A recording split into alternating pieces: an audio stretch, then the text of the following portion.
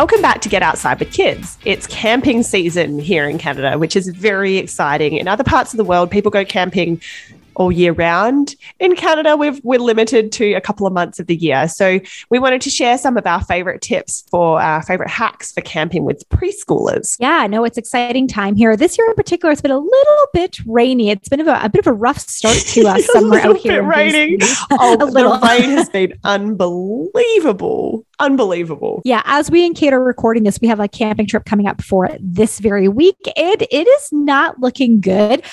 If we do actually survive this rainy camping trip, maybe that'll be another episode, Kate, how to survive a very rainy camping trip. We could have a lot of tips. How to survive torrential rain when camping. Yeah. Yeah. Step one, don't go camping. I think that might be the summary of Step one, episode. Plan, check the weather. Oh, gee, it's raining.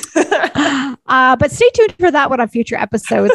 So for this one, on a previous episode, we talked about how to pick a toddler or kid-friendly campground and some of the things to look for. So what we want to dive into a little more on this one is kind of the things to make your camping trip more enjoyable, especially in that kind of preschooler age. Kate and I both kind of have that toddler preschooler kids. So we'll look at some of the things you can do with the little ones, but also some of the things to do with the bigger kids to kind of make it through the day and have a lot of fun, essentially. When you go camping with a baby, we've covered this in previous episodes. Sometimes the baby can be really well contained in something like a little travel high chair or in a travel cot or a playpen, and you don't have to do a lot of sort of entertaining of the baby. But with preschoolers, so kids up to the age of 6-ish, you do need to put a little bit more planning into it. And there are some things you can do that can make it much more successful. The first one that we love to do, both Jen and I, when we're camping with our families, we love to look at the map of a campsite and look at where the playground is.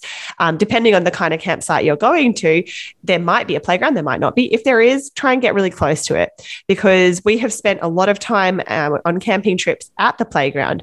And what you end up then doing is kind of moving all of your stuff from your camping area to the playground because you spent so much time there. So you can kind of get ahead of that one by actually choosing the spot. We just did this just recently to book some campsites up at Jasper National Park in Alberta for the summer. And yeah, really exciting to be able to look at that and think that that's a place where all the kids kind of come together. And my 5-year-old is very into making friends. She gets very excited about making friends, even though she often doesn't know the name of her friends, for example. She doesn't mind. She has a great time. You don't need their names. They don't need their names. She still talks about 2 kids she made friends with up at Joffrey Lakes last year and how they're her friends.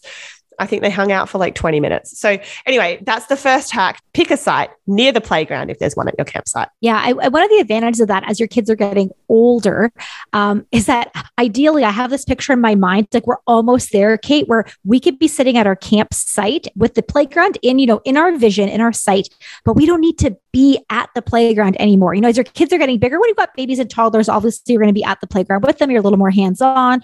Now that our oldest ones are 5.5 and our littles are, closer to 3, we're so close to being able to kind of send them to the playground and we could just, keep an eye on things, but not have to be right there with them, which is again, why you want to pick a site as close to the playground as possible. So you can still have that safety that way. Another one of our tips then too is, I know with camping, there's sometimes this idea of like, oh, do we streamline things or do you bring all the things? When it comes to things like beach toys or outside toys to play with, I'm kind of a fan of bringing all the stuff. If we're going camping and the goal is to spend 3 days at the beach, then this is kind of not the time to bring like one bucket and one shovel. I'm kind of like, if the goal is to kill as much time outside as possible, like let's bring a few extra things, space provided in your vehicle, but let's bring a few extra buckets and a few extra shovels and a few extra things that we can use at the beach to keep them occupied for as long as possible. I think the great thing about beach toys as well is that they don't even need to be going, you don't need to be going to the beach to bring them. If you're in the forest or you're staying at like more of a mountainous kind of site, or you're out in the middle of BC and, the sort of more desert areas as well, just having a bucket for your kid to play with and a shovel. I love that when you hand a kid a shovel and they're sitting in the dirt. You should try it sometime with your kid. They're just sitting there doing whatever. You hand them a shovel. They don't even register that they're holding it and they start digging. They've got this like overwhelming urge to dig. So even if it's like, sending them on a little scavenger hunt of like, can you find some cool rocks and put them in your bucket? Can you find a pine cone and put it in your bucket? It can definitely help to sort of open their eyes to what they can do in these settings, particularly if they're a little bit newer to spending lots and lots of unstructured time outside. It might just be a little bit too overwhelming for them. So you give them a little bucket and a shovel and there's just something that they can do right away. Yeah, we do a lot of, especially sometimes around that dinner time, you are back at the campsite and you're trying to keep the kids occupied. We're also trying to cook. And so we do a lot of like what we want to call scavenger hunts with the buckets. And it's a great time to be like, okay, kids, I want everyone to go find 5 pine cones. And they all scatter and they go find 5 pine cones and then they come back. And then you can be like, all right, and now go find 5 big leaves. And they go find 5 big leaves and they come back. So those kinds of just very little activities can keep your kids occupied for days while you're doing things like attending to younger children or cooking dinner or other things like that. Speaking of younger children, if you have children who might still be napping or just in general need some quiet time during the day, and frankly, I could use some quiet time in the middle of the day. That's often when my husband has a nap. Yeah, my husband too. What's with the husband's napping, man? Look, I need to put him down for a nap. And we're like, what time did he go down? Like, I don't know, because he's a 39-year-old adult male. Like, I don't know. I'm not. How many minutes of nap how long time was do they they out need? for? How many minutes nap did I get? But definitely bring some quiet time activities. We, good old just like coloring books, crayons, markers, simple things like that, stickers to pack up. For us, it's really nice where sometimes our youngest is still taking a nap and the oldest just needs something to do quietly, whether that's in your tent or just at the picnic table. So I always make sure I've got a plethora of just that kind of stuff to whip out. Sometimes we use it in the car, although if you listen to our last episode about car rides, if your kids get car sick in the car, no coloring in the car. Oh my gosh, don't do it. But otherwise, really great for the campsite because there are times where the kids finally get a little bit tired. And it's really nice to have that quiet time in the afternoon to do something like that, just quietly at the campsite if you're there with another child who needs a nap. When space allows, I think it's really awesome to bring bikes for preschoolers when they go camping. And it can be a great way for them to just sort of burn off some energy and, move their bodies a lot. We normally find we don't have an external hitch on our car for bikes. So we often find that we don't have the space for it. So that's normally the first thing to go. But I think if you do have the space to bring bikes to campgrounds, it can be a really great activity. You see those kids burning around campsites. That's all they do all day, a little gang of them, particularly when they're a little bit bigger, like maybe when they're slightly older. But our 5-year-olds love their bikes. And I think that they could probably, when they can have them out, they really enjoy biking around. I think with all of these things, my sort of first instinct is not to bring out the toys, whether that's beach toys or your bike or the quiet time activities until you sort of see a need for it. Because I think what's really great camping is when the kids get kind of left to their own devices and suddenly they're off in the forest. Do you remember this happened once, Jen, with our 2 oldest kids? They set their chairs up in the forest and they were like playing some little game and having a little conversation in the forest with no intervention from us. And that's the best kind of play that we want. It's not led by adults, it's led by the kids. And so it takes a while to be comfortable with that. Like they might be like, oh, I want a snack. I'm bored. I want a thing. And you're like, no, just let them to it. Leave them to it for a second and just see what happens. So ideally that's what kind of happens. But leaving some of these things around, like you've just got it's like a suggestion to play, like some beach toys just kind of left around, maybe their bikes out if they've, forgotten that they brought them, which could definitely happen. Maybe some bubbles are always a really popular thing for kids, particularly little kids. It's very cute to watch and can occupy the little ones and get them moving around. They dump them all out, which will be exactly 30 seconds after you open the new set of bubbles. So be warned. There is one that's like untippable. I think it's called Fubbles. I want to say. It's called Fubbles. My friend Laura, whose daughter is Lucy, who is my favorite Instagram influencer, she is amazing. And you can find her at Life with Lou Lucy. She always shows this bubble thing that she has that's knockdownable. Is that a word? We need that one next time we go camping, Jen. That's what we have to get. Yeah. No, I think we do. One of the other things that I like to do before we go camping is to look at the hiking trails around. It can be very difficult once you're out particularly in the wild places in BC, there might be no reception. There might be some pretty average maps up that show what's around there. So if you know from your campsite where you can take your kids on a 1 kilometer loop, you could probably do that multiple times through your camping trip. And that could be the only activity you do. And that would be awesome. But it's good to know that stuff, to have a little screenshot of the map that you've saved on your phone and to know where the trailhead is. Hopefully the trailhead's quite close to you and where you've camped, the site that you've chosen in the campground. And then that's another activity that can take between, 0 and 12 hours, depending on the state of your toddler and preschooler. We always choose our campsites kind of around hikes that we can do as a family.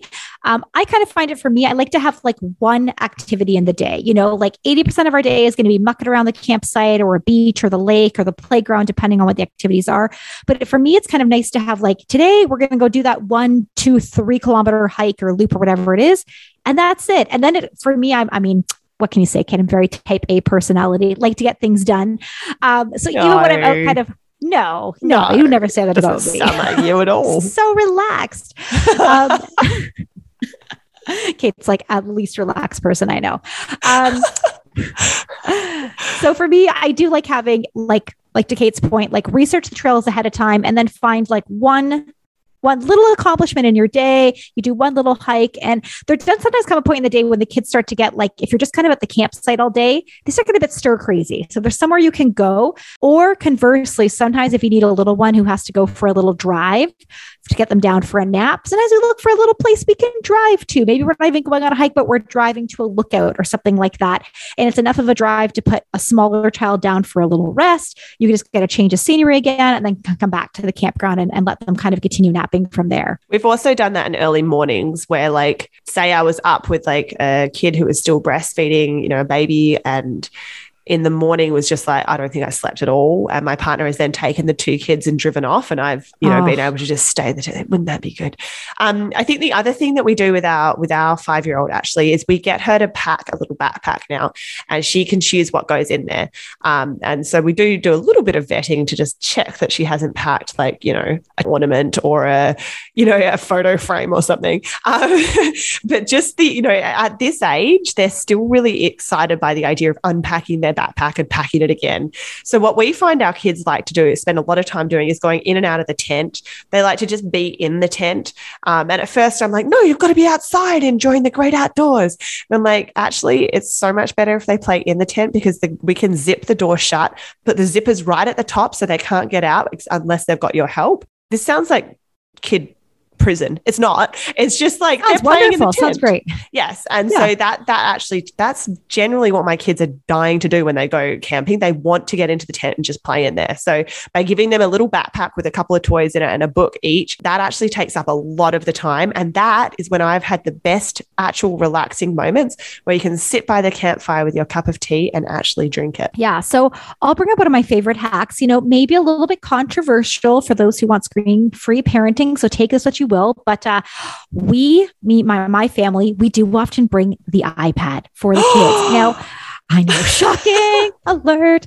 Now, at home, to be honest, my kids never use the iPad at home. It's not like a thing we have out at home. Although, as I say this, my husband just bought a brand new secondhand iPad, so that could change. But up until now, the iPad isn't a thing that's out in the house. And we typically only bring it on trips like this for something special. And there's 2 reasons that I love the iPad on camping. One of your kids, just one of them, will decide to wake up at 6 a.m. after the other one didn't sleep all night if you have multiple children. Yeah, that sounds about right. So the iPad has saved us where we've downloaded a couple of movies onto it, and I can give it to my preschooler and say, okay, you can watch a little Paw Patrol movie or the Frozen movie while the rest of us all sleep.